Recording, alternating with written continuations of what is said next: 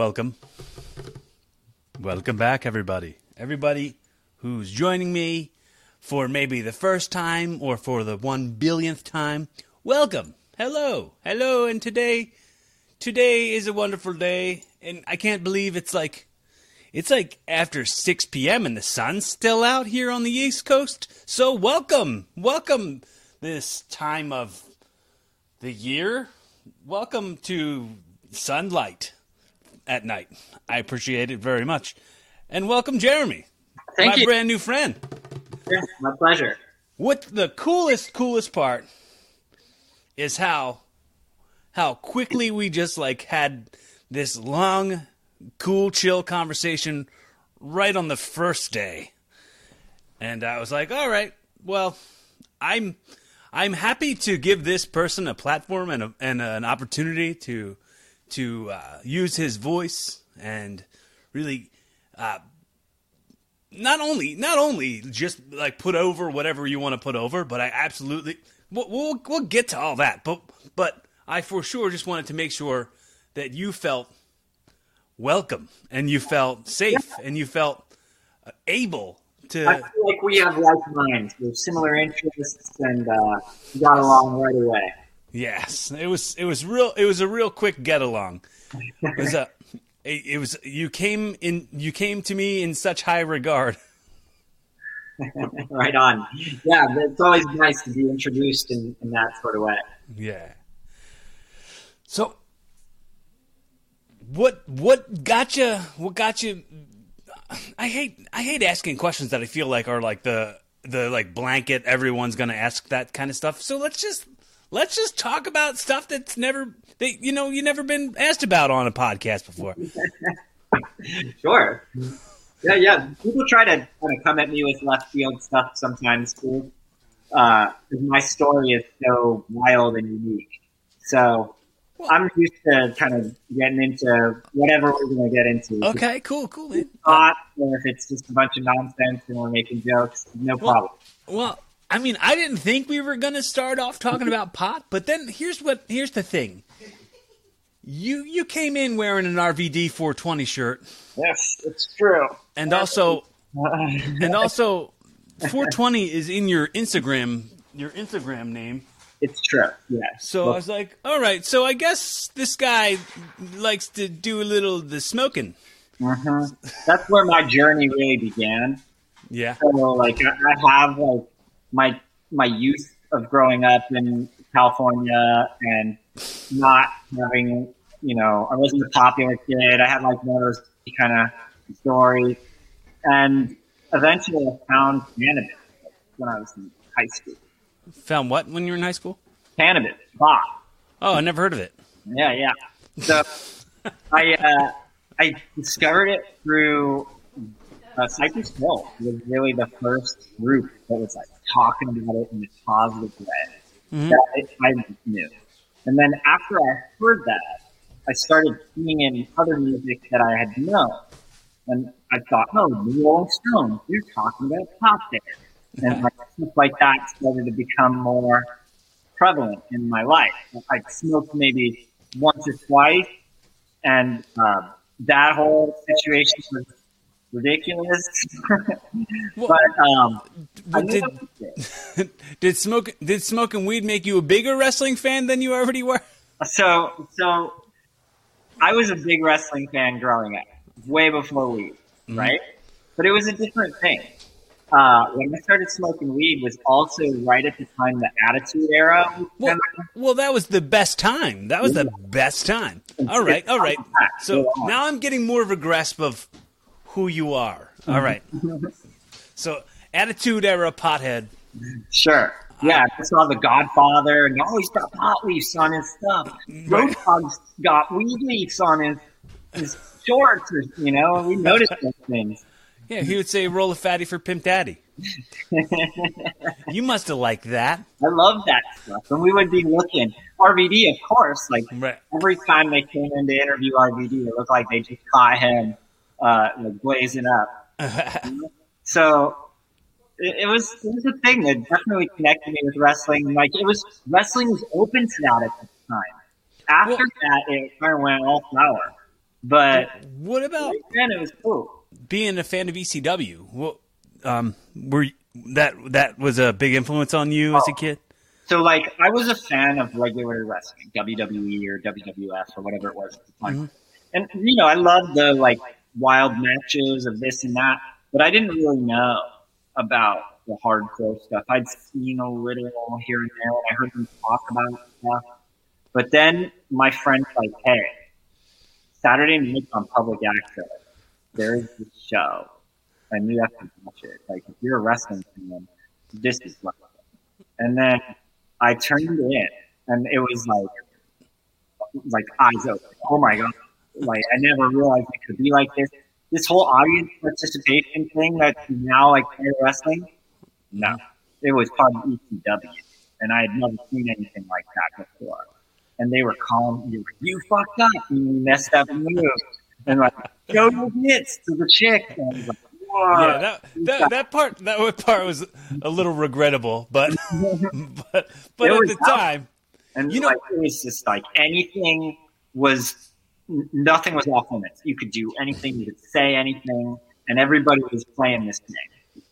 Dude, I used to go to ECW shows when I was a kid, and sometimes I would be really uncomfortable. Like, I would be really uncomfortable when, like, they did I've told this story on here a million times, but the Chance liked the show your tits. I would never participate in that stuff because I wasn't allowed to say tits. Like, that was not my.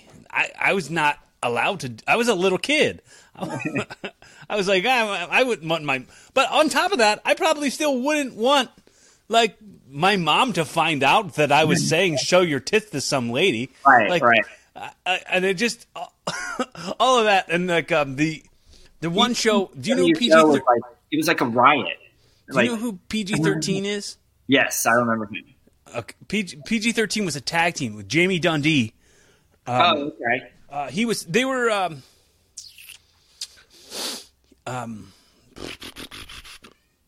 They were. Remember the Nation Domination?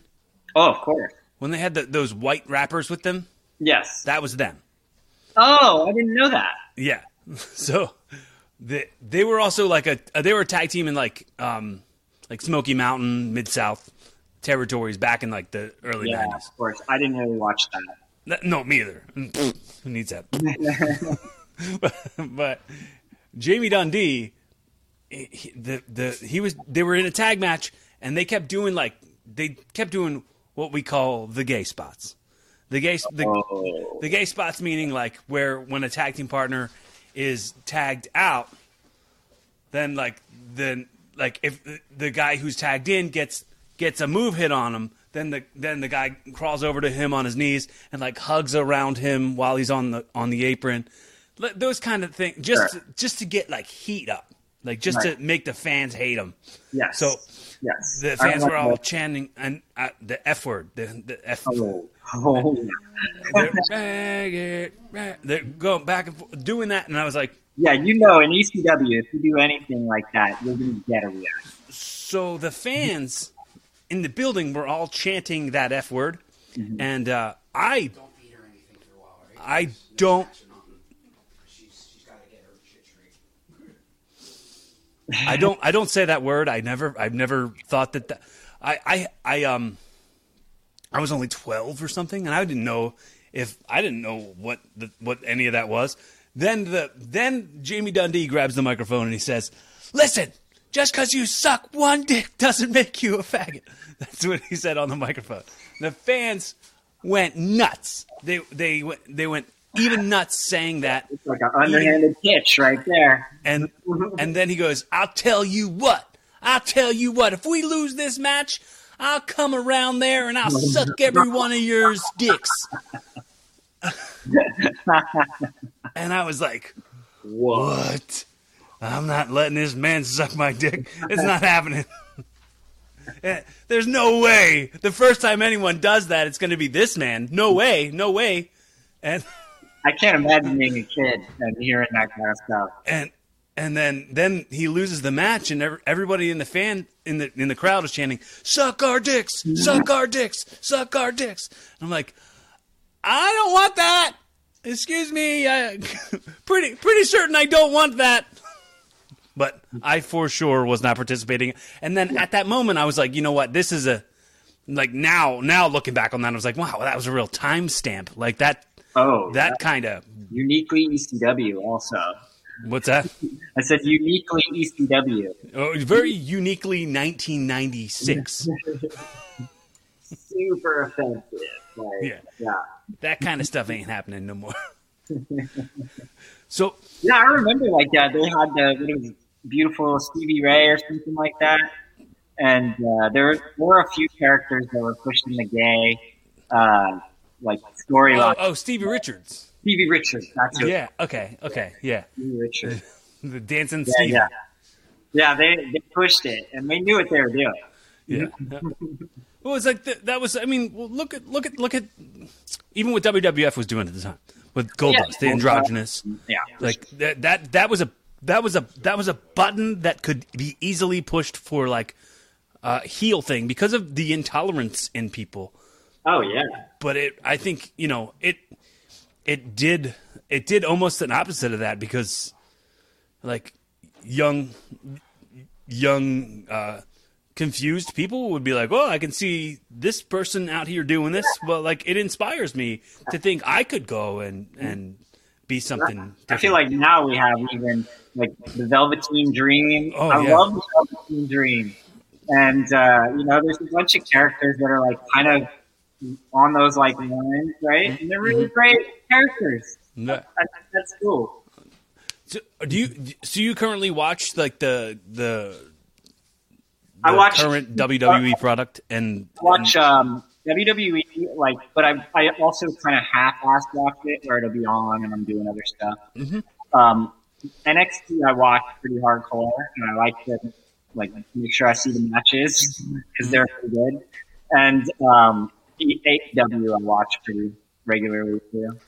Yeah, dude, I just started watching AEW. Really, like oh man, it's like how is there so many factions? It's a love-hate for me, like where I kind of heard about it right at the beginning. I'm like, oh, you or nothing. It's a pay-per-view that just happened. And it was like 1 or 2 days when I heard, oh, AEW, this new thing. And I went and I watched Double or Nothing. Mm-hmm. And I blew away. The first Double or Nothing was super awesome. And I thought, oh, this is really cool. It has this full other energy. And it's kind of like fixing on some of the stuff I missed about ECW. It's a lot of the WWE product really at all. Even NXT, like, they go hard, but like, not ECW. Well, I think, like WWE is still underneath that like PG era. Yeah. They're still inside of you can't like there's no blood. You're not going to see anything. Mm-hmm. Especially like what you do get very little. You get a little of it. Is like you'll get them saying like shit and bitch. Dude, Randy Orton said shit on TV like 2 weeks ago. I couldn't believe, like, they still do some of the sex storylines, like, where they were doing the Bobby Lashley with Lana storyline, and that was kind of weird. And you're like, oh, okay. Well, yeah, that thankfully ended pretty quickly. Yeah, they still do weird stuff, but, like, mostly it's totally related. What do you think of like WrestleMania being in front of live people? I'm not surprised, but it's in an indoor arena or is it? No, it's like a stadium. Yeah, if it's an outdoor arena, then, like a dome. I kind of miss those huge spectacle events. That's part of what WrestleMania was. This last WrestleMania for me was like the worst WrestleMania of all time. Oh yeah. It was tough to sit through. I mean, like. Dead silent. Not, like, I love Drew McIntyre. He's great. Mm-hmm. But, like, there's not a lot you can do with that. Yeah. What do you think of? It's weird because a lot of the stuff. So the episodes when I record them, so as we record them, like they'll go up on YouTube now, but the audio podcast versions aren't going to go up for like months. So we're talking about, if I'm time stamping things by saying, "Oh, WrestleMania, the Hurt Business breaking up." What do you think of all that? yeah, you could like pretend to do spoilers, right? Paul Heyman style. So the documentaries in pro wrestling that you've enjoyed.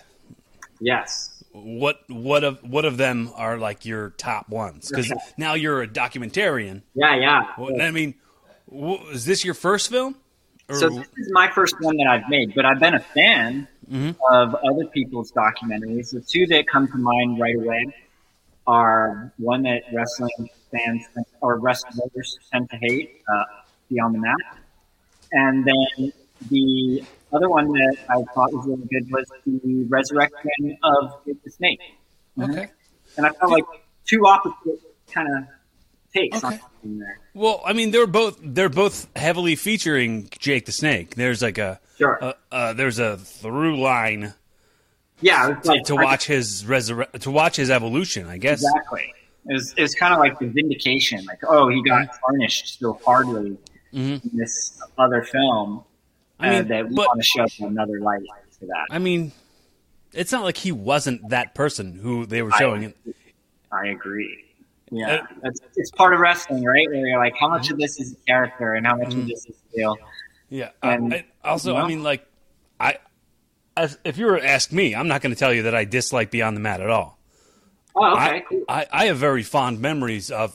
I saw that at the movie theater. It was a packed movie theater. And it was all full of wrestling fans. Everybody it was like a party. It was like a going to an indie show or something. Yeah. I remember that like it was yesterday. I saw a bunch of people I knew that would come to shows and stuff. I mean, I wasn't in the business yet, but I kind of was. I mean, I knew people in the business, and I was like starting to pay my dues. But I knew a lot of the people who were there, and I remember really liking it and seeing.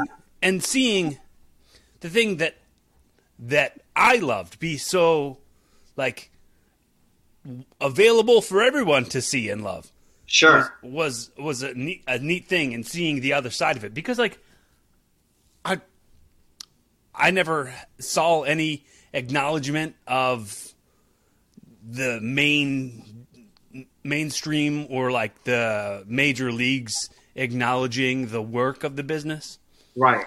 So seeing that, and like they had some amazing shots. Like some of those shots with Vince McMahon, where he's like talking about, oh, they remake movies, and like pointing out where we need a clean shot here, and like he's watching the video back of the guys, like all those minutes were like, wow, this is what it's like behind the scenes, like really cool. I think mix that with like with Wrestling with Shadows, the Bret the Hitman. Yeah, that's a good one too. I remember being like, well, that's what Vince McMahon and WWE is like, or at the time WWF. But I watched I watched Dark Side of Wrestling with Shadows. I watched Wrestling with Shadows a billion times when I was a kid, and it's funny now to think about like jumping into that nowadays, because there's so many stories, so many like that's where they have that Vice documentary series, Dark Side of the Ring. And that's where our movie took its title from. Okay. Our movie is called Other Side of the Ring, and it's partly inspired by Dark Side of the Ring, because those stories are scary. Like they did a great job with that series. Well, you didn't beat anybody's head over the negativities of wrestling. No. And that's what other documentaries kind of do. Yeah, like, so for me, one of the things I noticed about a lot of them is that it's like this weird kind of anti-wrestling storyline. And for me, I love wrestling. And I think that when you talk to a lot of wrestlers, they may have these stories, but they still love wrestling too. And so it's something special. Not like almost anything else. Right. And it's this really unique kind of journey that so many people have parallels. Like as kids, kind of figuring it out, like this whole like question of like, is it real? Is it not real? Like what parts of it appeal to you? And then for girls, like it's really amazing seeing all the great success they're having, and I can't imagine what it must have been like being a young girl. Like in your doc when it was like Katie Lee was talking about, she was like, when I say it's fake, it's like it's cooler because it's fake. Like she was like, that's where it's cooler. And then I think that is something cool about it. For me, when I'm watching the shows, even WWE has it, where I'll be like, oh, I see a guy get slammed into the stairs or something. Mm-hmm. They look like they're hurt. And there's that stuff does hurt though. So I wonder how hurt he is. Like, did that really? Did he really get hurt as bad as he's making it out to be? That's part of what makes it amazing. Yeah, there's no way to make that stuff fake. Like that it hurts as much as it looks like it does. Mm-hmm. But my thinking is like sometimes you'll see they get the hand up before their head hits, and you can be like, oh, they didn't hit his head. But sometimes you're like, oh no, he hit his head. He was like, that didn't go the way it was supposed to go. Right. And then you're wondering like, is this reaction part of the story, or is this like part of was he supposed to not put his hand up there? So then I would think, he didn't put his hand up there. It's this whole wonderful thing where I love that there's a history. I love it. Dude, you know what's really funny? Like on this side of things, on this side of the barricade, I always say the barricade all the time. It's like as far as like from being fans to being wrestlers. So on this side of the barricade, for me, when it came to that, like growing up and coming up in the business, hearing when people would put their hands up, we'd always like be like, "Oh, that guy's a bitch." Like that was like a part of like, but like it's actually smarter to put your hands up. Yeah, that's what you're supposed to do, right? Like, here's me sitting here going like, that guy's a bitch, and I'm like, I got 30 concussions. I got 30. Maybe that guy's a smart bitch. That's what I say about WWE took off headshots with a chair. Right. You know, that sucks. But it's like kind of like, okay, I get it. Also. Well, I looked at like they took headshots away because of all the concussions and like the damage that people are doing to their brains. Totally makes 100% sense. I looked at, and this is something funny. I looked at when the pandemic started. I started looking at when you'd watch like old footage of like people talking that was on TV, and they'd like walk up and shake hands or hug each other, and they'd be like, "Oh, I feel like I'm watching headshots." Like, I feel like I'm watching chair shots to the head. Like you don't see that kind of stuff anymore. Mm-hmm. That's cool. And I think wrestling has that kind of ability to like kind of parallel life in kind of odd ways. Oh, can you hang on 1 second, Jeremy? Sure. All right, I'll be right back.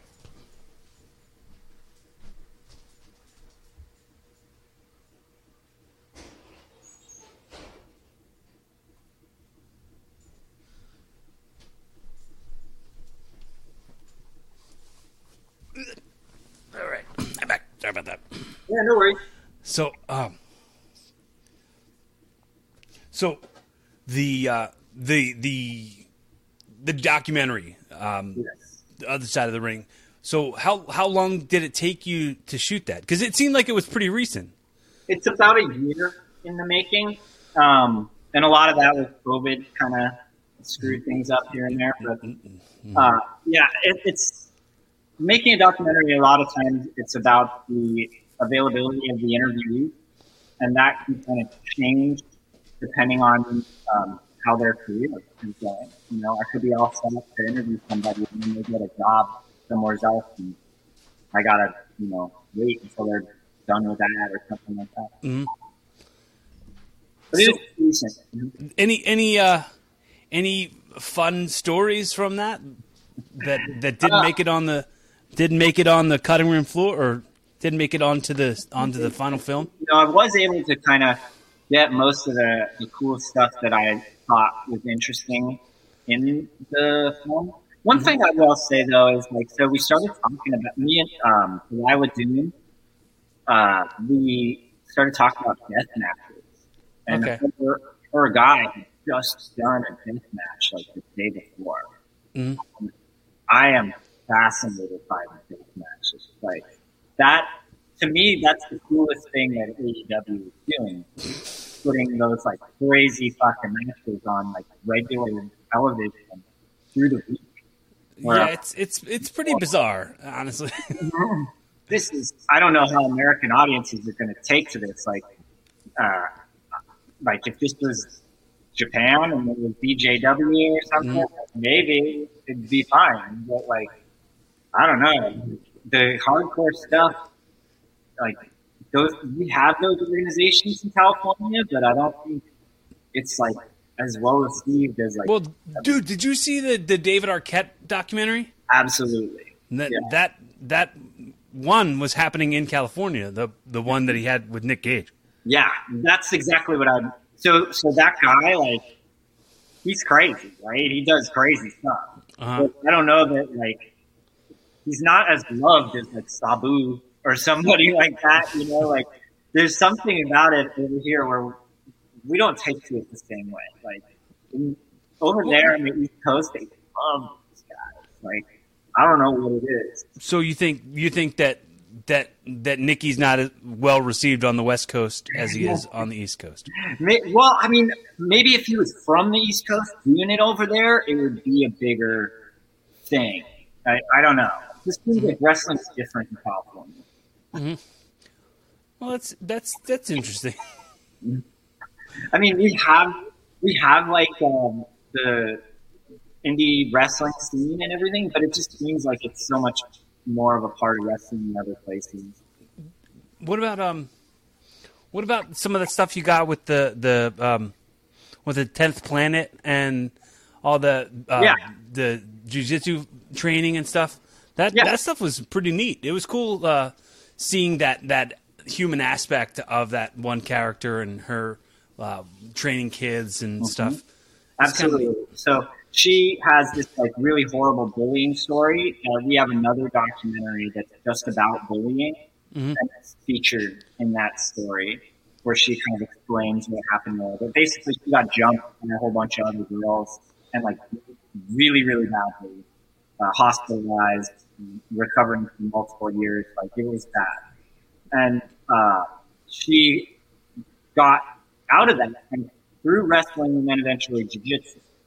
And I went to the same school as her, Planet, with my jiu-jitsu school, and I love martial arts and all that stuff growing up.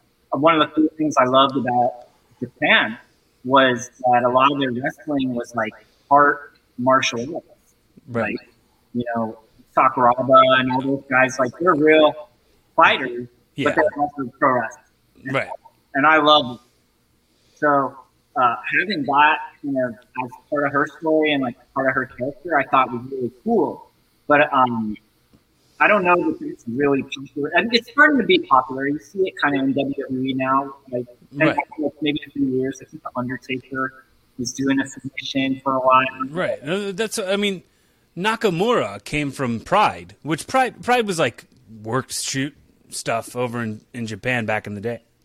So wait, Shinsuke had a Pride fight? What's that? Shinsuke Nakamura?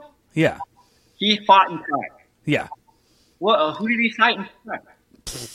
I don't know. This is probably like. I'm a hardcore Pride fan, and I don't remember ever seeing him fight. I mean, I only know it because of Josh Barnett talking about it on New Japan commentary. That Josh Barnett fought in Pride, yeah. Right. I wouldn't be surprised. I'm not like I don't remember that. He did hardcore matches too. I see Nakamura doing the thumbtacks and like stuff like that. That's cool. Yeah, I mean, I used to watch New Japan when it was on Access TV back. That's where I knew about Nakamura back in the day. Same with like. What's the guy? The Rainmaker. That guy's awesome. Okada. Oh, I know who you're talking about. Yeah, the guy. He's got like blonde hair, and he always does this. He does like the He does the ripcord lariat. I don't remember. Okay. Well, it's okay. It's fine. But I don't remember that. Like, Kazuchika Okada is his name. I think I remember the shot you're talking about where he's like doing that. The Rainmaker and like money comes out. Money falls from the ceiling when he does this with his hands. Yeah, I think I remember that. It's hard. Like I try to watch really odd, small wrestling stuff every now and then, and like the difference in the budget from the couple of main ones to like everything else is so colossal. And every now and then I do see a character where I'm like, oh wow, that guy's really cool. And then sometimes something happens with that, and then you'll never see him again. Sometimes you'll never see that person again. That's a lot. I try to keep them all straight in my head, but it's like.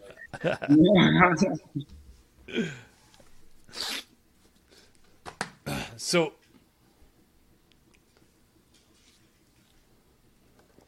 besides RVD, who was like, I mean, didn't you sort of, since you said like the martial arts style, like, was there other people that like mixed the two for you that you were like inspired by for watching? Sure. So like, I didn't really do jiu-jitsu myself until later on, but I remember seeing like Dean Malenko and even like Bret Hart and like technician type wrestlers when I was young.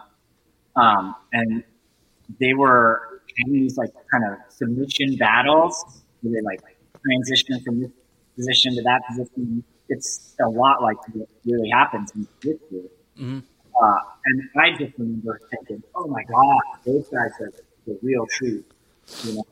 And I loved that aspect of wrestling where when I was young, I loved the Ultimate Warrior, you know, like these superhero looking characters.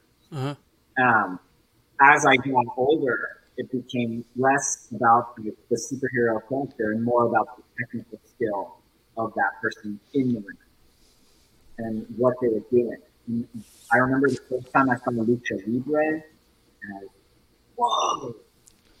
Was that the cruiserweights in WCW? So yes, some of that and some of like ECW, and there was like some other organization right around the ECW time that was like a Mexican Lucha Libre thing that I saw. Okay. And really cool. The Lucha Libre in ECW was like super crazy. Yes. Dude, super crazy Tajiri matches were always like you knew. Yep. You knew you were going to see some good shit. Yeah. I remember being at one of the shows live and I was like, wow, I can't believe I'm watching this. This is so cool. I can only imagine. I never saw an ECW live. The closest thing we had was like a hardcore wrestling thing in Reseda at the Reseda Country Club. And I think it was called XPW. Okay, that was like a ripoff of ECW. That's what they were going for. But I mean, I had some friends that had went through there. And dude, you were shot at his school, Santino. Yeah. Okay. Yeah. We had a couple wrestlers that had gone to that. Yeah, school. Chaos. Kelly went to it, and I think Delilah had and her man. Okay. That California seems like such a cool place. Not only like cool for like, I for sure wanna go because of like film work, but I want to go for like comedy and wrestling as well. Right. So all of it, it seems like sort of it aligns with my brand, I guess you could say. Sure. Yeah, I think that's true. There's like California's a really big place, and so there's a lot of really cool little scenes all over, and then it gets kind of out of hand. Some of the hypey things, they're cool and all, but sometimes they're kind of more hypey too. So why women's wrestling? So part of it was the accessibility. The women are far more willing to talk about this stuff. They are less, ego. I hate to say like, egomaniacs, but some of the wrestlers kind of think that, they want to get paid a lot to do some of these things. And the women were just like so happy to get a chance to be on the show. Mm-hmm. They're in this whole place right now. It's a window of time. It's very likely that, in the future, they'll be part of the show. And this whole like revolution thing will be history. Mm-hmm. But right now, we're living it. And, Right. Saudi Arabia had the first women's match or whatever. Right. Like all these, milestones are happening for them. So I thought, let's try and capture this. It's one of the coolest parts of wrestling. Me being a fan of, all that ECW hardcore wrestling stuff, there weren't many women. Like, they were Right. getting. No, women were objects But, at that. yeah, and like, they were objectified back then, like hardcore. now, Right. I'm watching the show and I'll be like, whoa, the women's match was the best match of the whole show. Right. They can main event. Yeah.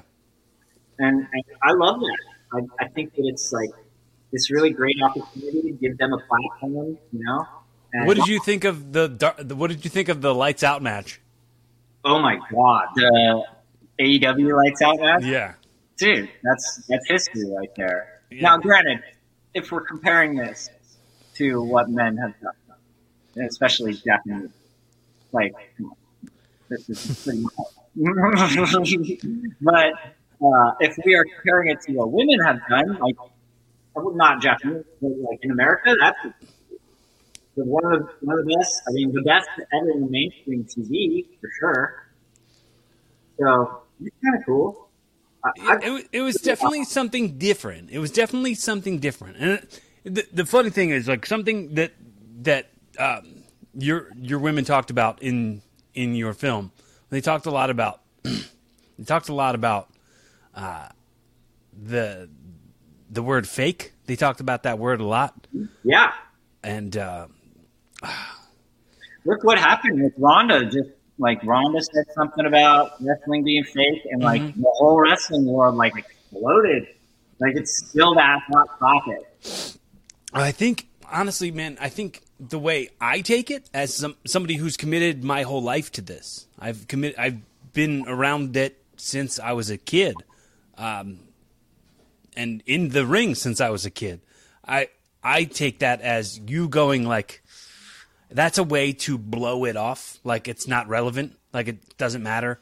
It's not like, I feel like that's a way you're canceling me out. You're saying not only is that fake, I'm fake. Right. So that's I think where the insult comes from, and I let it be what it is, because I'm like, yeah, look, I'm not gonna sit here and sell you on it. Like you're missing out on something super cool because you got that dualistic mindset that's going good, bad, real, fake. Like, right. If you just I like can to easily explain it like this. So, like for me, one of the things about it bothers me when people say wrestling is fake. Right. So that's part of why I wanted to address that in the film. And so one of the things that I think gets overshadowed is that wrestling, when it's done perfectly, should look, basically not real. These are essentially like comic book characters, like getting hurt 1 second and totally recovered the next second. Like, this is similar to stand-up comedy. So I think stand-up comedy a lot of times doesn't get the respect it deserves because it's supposed to seem like I just got this stuff right now. Like I didn't practice this whole thing for many, many months to get it dialed in to do this perfect time and like say this one thing. It seems supernatural. And it's just, whoa, like nothing. Nobody really pays attention. But I work super hard to make sure that this one little moment comes off real and the audience doesn't just like, oh, I caught on to like it's part of the story. I think wrestling has that too, where it's like you work really hard at it, you get really great at it, and do stuff. The moves that we do are supposed to look like I just killed this guy and he's going to be okay. And then when I get really hurt, I'm supposed to not let in that really happened. And there's that whole kind of that mystery that we were talking about before. And it works against a lot of people where they just are like, oh, those guys, they know how to fall. They're never getting hurt. Well, I mean, I have to say, most of the people who would cancel that out and act like it's not something to even give time to have never been punched in the face before. Have never been work punched in the face before. Like, don't know what these shots are really like. Don't know what these forearms are really like. Don't know what the ring feels like. Do you think it's some cushiony bed thing? It hurts. It's wood. You're not like, it's wood and steel with this much padding. It's not gonna. It's like, every time we get in the ring as wrestlers, we are risking our entire life. We are risking an injury that could affect us for the rest of our lives, if not end our life. And there's really no way for a person to know what that's like unless they've done it. And almost no one will ever do it. Right. That's why. Like, I think I read. There's this friend of mine who's he's a vet. He's been doing this for like 30 plus years, and he has this group, Cue Ball Carmichael. He has this group where he talks about like, just a lot of inside stuff. And in the group today, he posted about how much of a minority we are as people.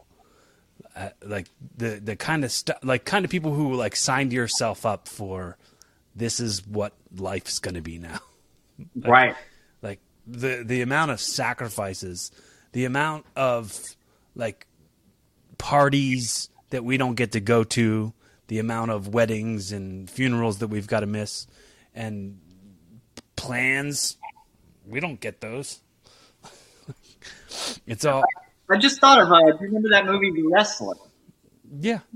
I thought they did a pretty fair job of showing a little bit. Yeah. I was an extra in that movie. Oh, cool. Yeah. That was the scenes that they did at the ECW arena. I was there for that. Just wow. I was like one of the wrestlers getting changed in the locker room.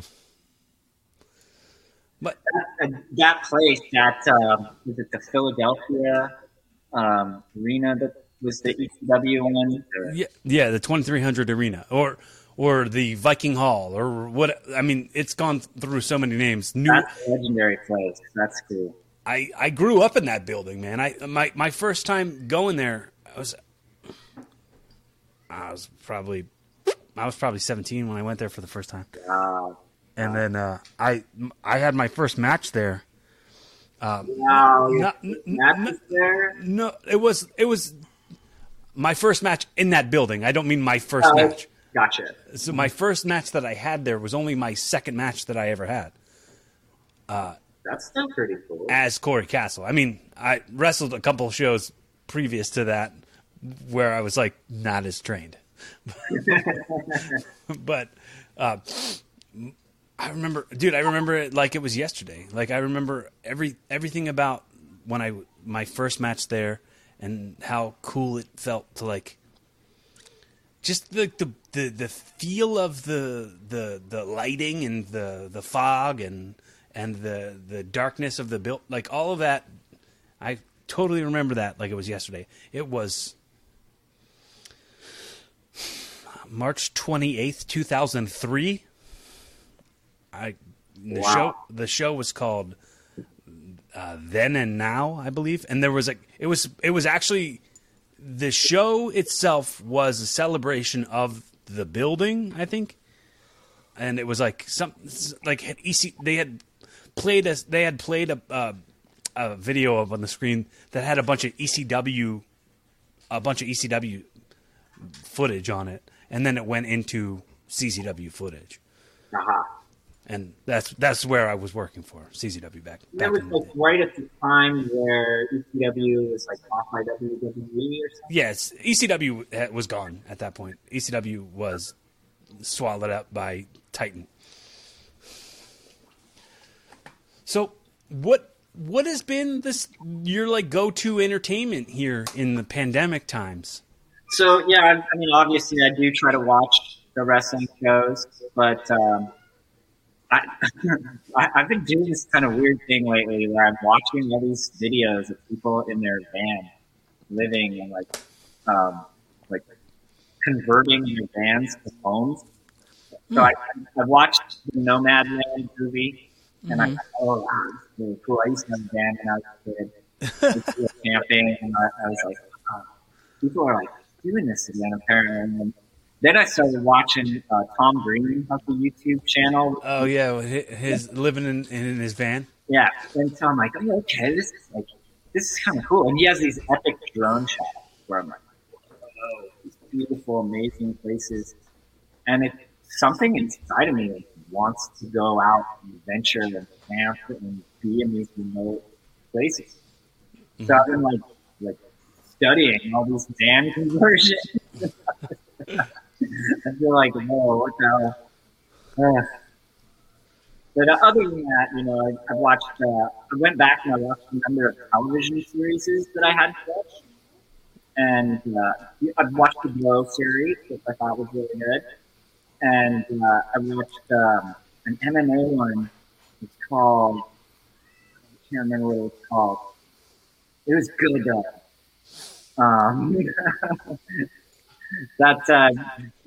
There was a movie that just came out, and he was the lead star of that movie. I'm blanking on what that movie is called too. It's the villains one. I'm such a stoner. I have to work like. So we did talk about Rick and Morty a tiny bit, or you're not. Yeah. You're like a casual Rick and Morty fan. I mean, I've watched it. I've watched all the episodes like once. You know, so I love it. Like I thought it was really, really great. My friend that was showing me the episodes, he was super hard going into it. Mm-hmm. So like I got a little bit, but I'm not like as knowledgeable as some of you. Like I get it. It's like a pop culture thing. So are you? I do this thing on the show. You know what? Let me say. I only got like 2 things left, and then I'll send you home with a hot dog and a handshake. You right off into the sunset. All right. So I do this thing where I call it audio time travel. Absolutely, this audio, this video, this episode, this recording is outliving us. Oh yeah, that's what I love about it. So on the record, all this stuff that we're saying is going to outlive us. So I want to make sure that I say on the record to you how much I appreciate your time, how much I appreciate your effort, and how I'm looking forward to this being just the beginning of what our friendship is, and let you know that if you need me as a resource for anything, please do not hesitate to reach out to me. Even if you just need a friend, a judgment-free conversation, I'm always here. That I also want that to go for anybody who's listening. If this is your first time checking out the show, if this is the first time, how important it is to me that you've spent the currency of your time and your effort on me and hearing me talk.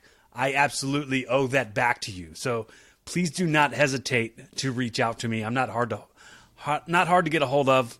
I'm a regular ass humble dude. I don't know. I don't know if you can call yourself humble. Ugh. I think you can. So, I get that from you, and I think what you're saying is super important. And a lot of the things that I've been doing, so we do kind of mental health documentaries also, and that is a really big problem for a lot of people. And I'm really happy that so many individuals have taken it upon themselves to really try and make an effort to reach out to people and show everybody that we're all in this together, you know? So with that being said, and the audio outliving us, I want you at this point to take yourself to the year, let's say, 2041. Oh boy. Okay, just your voice. Just your voice is traveling there. And you're speaking to somebody who wants to know what Jeremy was really like. They want to know what messages they can take from this timeline, from this timestamp of 2021, and how you've navigated your way through this chaotic year plus. Sure. This is a brilliant question also. Like, I'm an interviewer. This is what I do when I make the movies. So I recognize this one as a really good. Oh, appreciate that. I really, really appreciate that, man. So me in the future, trying to explain me right now. Okay, I think I got it. So when I was in the cannabis industry, I was like a celebrity. And as my career in that kind of started to take a downward shift, it was really mentally difficult in a lot of ways to maintain a positive attitude and to not focus on, negative things that maybe other people were saying about me, maybe things that I thought maybe people would say, just negative in general. And in filmmaking, I had a really tough time at the beginning. It was a struggle. But through that struggle, I started to recognize that we're all in control of our lives. And all the bad feelings that I might have were things that I was basically doing to myself. I'm just kind of letting my thoughts go down the wrong way. And so I started recognizing when I was having negative thoughts and realizing I have the power to change it. I can think about these things in a different way, or maybe just replace these thoughts entirely with good positive thoughts. So I started thinking about things that I would be grateful for and people that I wished kindness upon and that had done things that were really helpful or inspiring to me. And just merely by kind of practicing recognizing those negative thoughts, like, oh, I'm in one of those moments.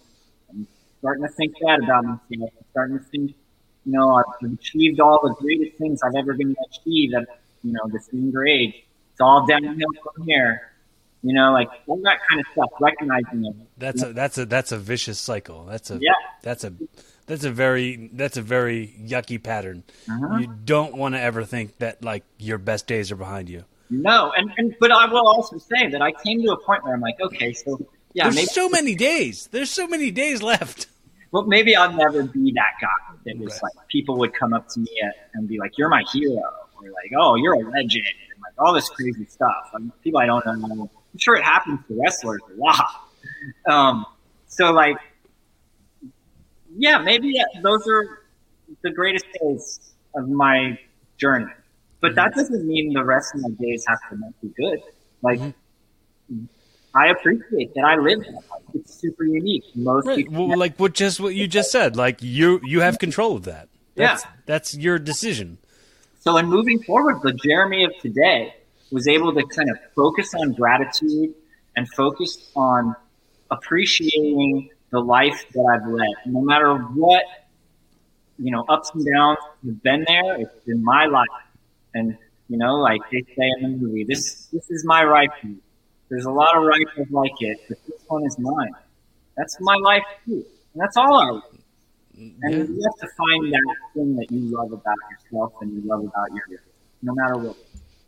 Dude, I love the "this is my rifle" so much in regards to me being me. It's perfect. I think about that all the time. And if I quote you, I will give you significant credit in the quote because I'm going to apply that. And as I would have you apply anything else that I'm ever saying or talking about. If you can use it and you can apply it, awesome. I love it. Yeah, now, thank you. My dad just checked in with me there. That's what I figured. It was probably something like that. So the way I start wrapping up the show is right before I do that, I'm going to give you the platform right now where you can ask me anything. Okay. You can say anything to me. You can tell me your thoughts. You can put stuff on the record. I'm here for it. So when I said I had 2 more things, I lied. I had 3 more things. Okay. My dog just came in. There you go. Okay. So yeah, man. Do you want me to ask you something? Yeah, dude. Go ahead and ask me whatever you want to ask. I'll be right back. Come on, guys. Come on. Come on. There you go. There you go. Okay. Okay.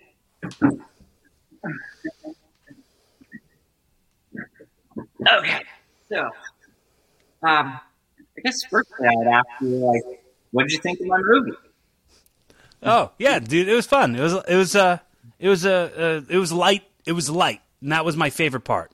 That it was like not something that was like, I hate everything, and this was like a positive light shed on the business, and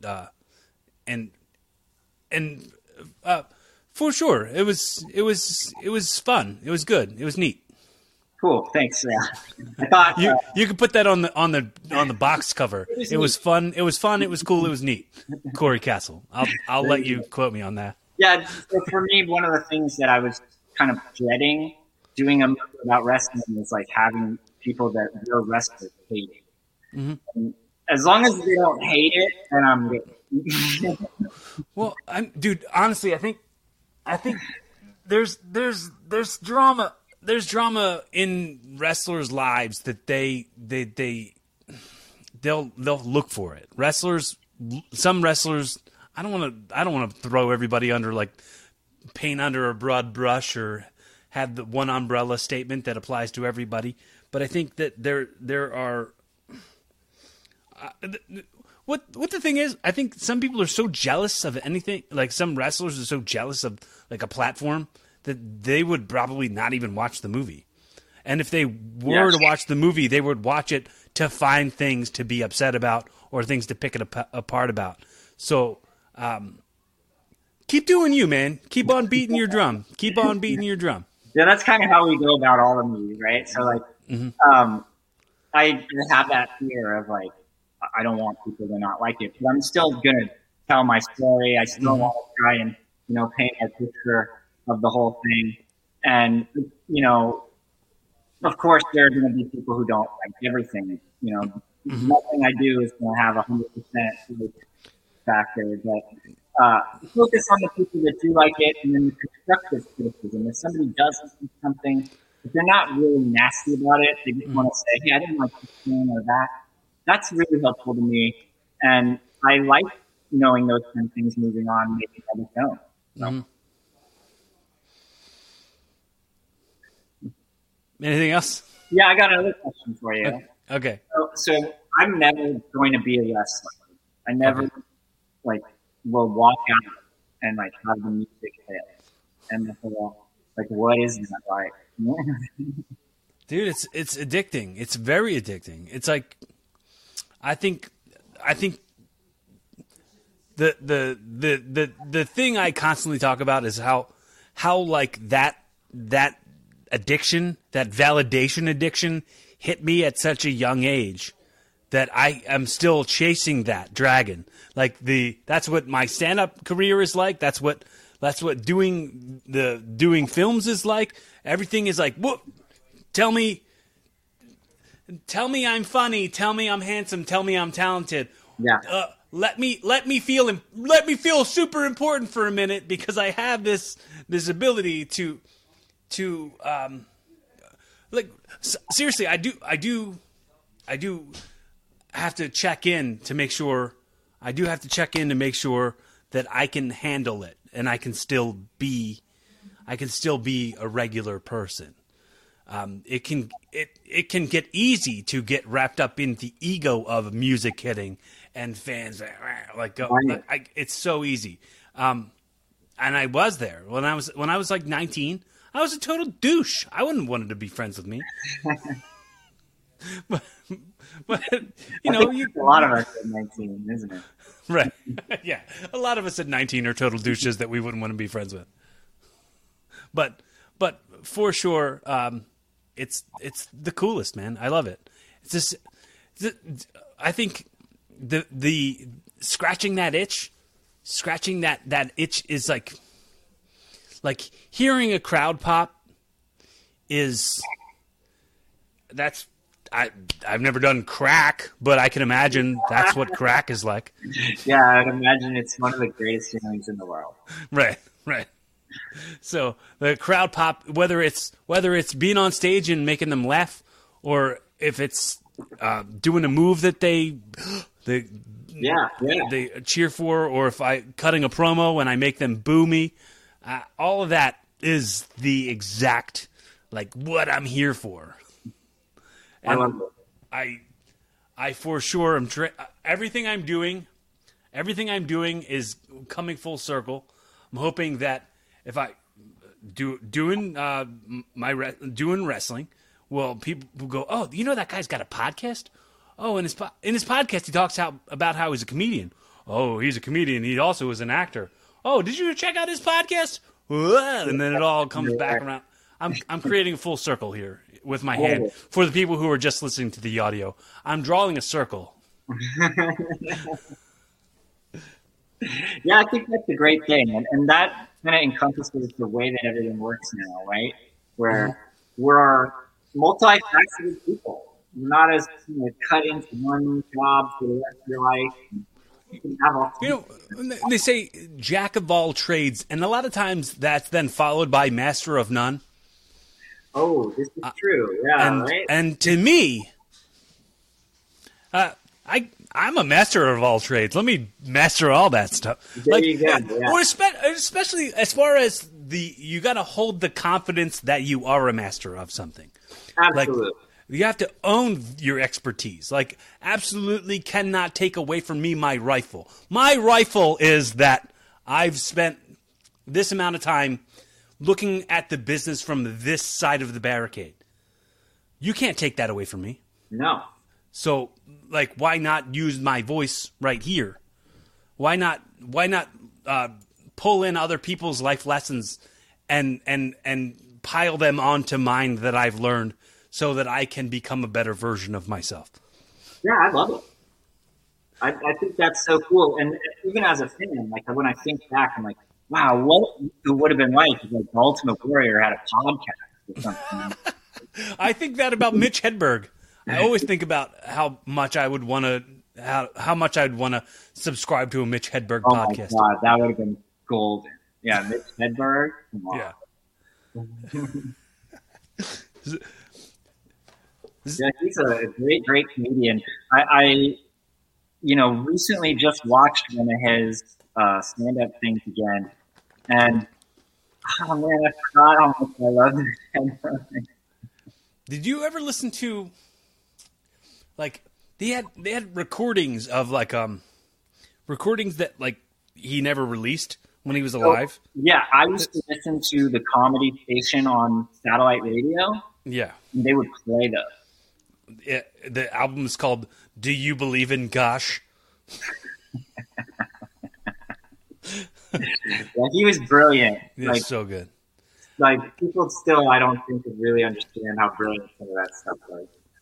I think he was one of the main inspirations for me to want to do stand up. Honestly. Oh, that's awesome. Yeah, he was great. For me, Bigfoot is blurry. That's what's the problem. Bigfoot is blurry, yeah. Yeah, we have a Bigfoot movie. We have a bunch of different kind of movies. Like if you look at my IMDb, I have like tons of wild different topics too. So I don't want to do one thing either. Mm-hmm. Yeah, I mean, don't limit yourself. Mm-hmm. You want to do something, give it a shot. Like, absolute, dude. How many people do you think sit around and go like, man, I should have done this when I had the chance? It's like, I do that sometimes.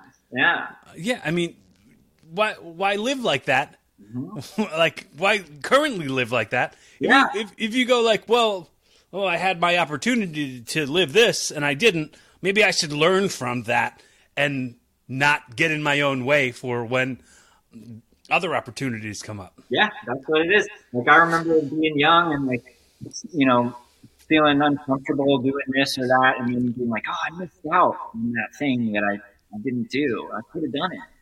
And thinking to myself, I'm starting a policy right now. And somebody asks me to do something, I'm doing it. That's it. Have you thought about starting your own podcast? So I probably will. But my partner does a podcast. He does a filmmaking podcast where he teaches filmmaking. Mm-hmm. But, like, for me, it's probably going to be something where I get a van and, like, I don't know what direction it's going to go, but I feel like that's probably in my future. Well, if you come through this area, let me know. If you come through Philadelphia in the Northeast, you gotta let me know. I might take you up on that. Never know. Well, I hope you do. I hope anybody ever takes me up on my offers. I'll listen to this in a month or so, and then I'll be like, hey, remember? Yeah, dude. So the way I do wrap up the show is I'll always ask you, now, hypothetically, let's say hypothetically I've gifted you this show. So, like me asking you if you were going to start your own podcast, hypothetically, I've just gifted you one. So, sure. So, from now on, Evolving with Jeremy Nori, this has been your first episode, the pilot episode of your first podcast, Evolving with Jeremy Nori.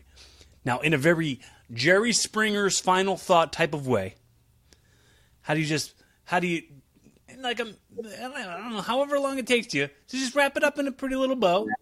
Tell everybody what methods they could maybe try to apply so that they can evolve to a better version of themselves tomorrow than they are today. Sure. Yeah. And also, then right at the end of it, just to keep it light and keep it silly, if you could do your best impression of Alf saying, "Hey Willie," saying what? Hey Willie. Hey Willie. Okay. Try to remember that. Well, this has been a great podcast. You know, I've had a really good time talking with you about all kinds of wrestling stuff. And normally when I'm talking about wrestling with somebody, I'm the weirdo that likes to watch this and they don't know anything about what I'm talking about. So it goes right back to us being the minority. Yeah. Us wrestling fans being the minority. It's great to have somebody that knows even more than me. And, like, I'm kind of the student in the situation and not the weirdo dork guy. And, you know, that's kind of like a metaphor for life, right? So, like, you may be in a situation where you feel kind of like that outcast, that, like, you know, person that doesn't have friends, or you're a loner, you're unique in this world. And that's true, and it's not true. You know, all it takes is meeting somebody like yourself. Oh, this person has the same interests as me. They're into that same thing that I'm into. And I'm not alone in this world. In fact, this guy knows about all kinds of other people that are into this way more than even me. So, you know, we can all be together. Moving forward, you have to focus on the things that you have versus the things that you don't have. And if you make mistakes, it's okay to know and acknowledge those mistakes, but you don't want to live in regret thinking about those mistakes. You got to let go of that, move on, and write the rest of your story. And sure, maybe use those lessons to make better decisions in the future. But the future isn't that. And fate is what we make, right? So just moving forward in this whole wild world and, you know, doing podcasts and making films or doing shows, entertainment, try to find out what it is that you love about it and people that appreciate those things. And if there's negative stuff, just kind of let them go. That's awesome, man. That's really, really good. Thank you. Do you remember what's next? Oh, yeah. Hey, Willie.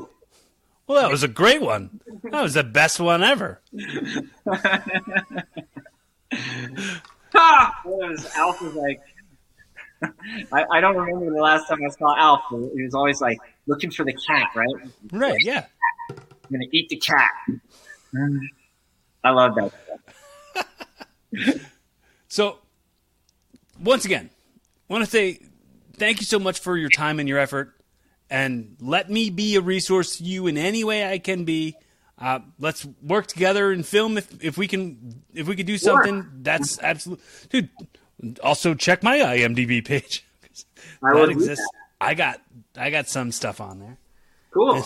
And yeah, if you ever have a filmmaking idea or some topic that you want to do, like a documentary type thing, we're pumping them out. So I'm the guy. And pretty much whatever topic you want to do, let's do it. All right. Well, dude, stand-up comedy / pro wrestling documentary has been my dream. Let's do it. I think you got it. Like, there's enough, like, just generally athletes doing stand-up comedy now that this is a story. Really, all you need is a personal connection. A documentary about pro wrestlers who do stand-up comedy, or just a pro wrestler who goes to a town, does a wrestling show, and then does stand-up that night. Oh, man. That feels to me like something that makes itself. Yeah, I could do that. That's easy. Maybe living in a van down by the river. It combines all the passions. Yeah. I love it. Man, this has been great. This has been awesome. Thanks so much for your time. Well, my pleasure. Tell everybody that you love them. Give them a smile and a thumbs up. Be fun. Have safe. Keep evolving.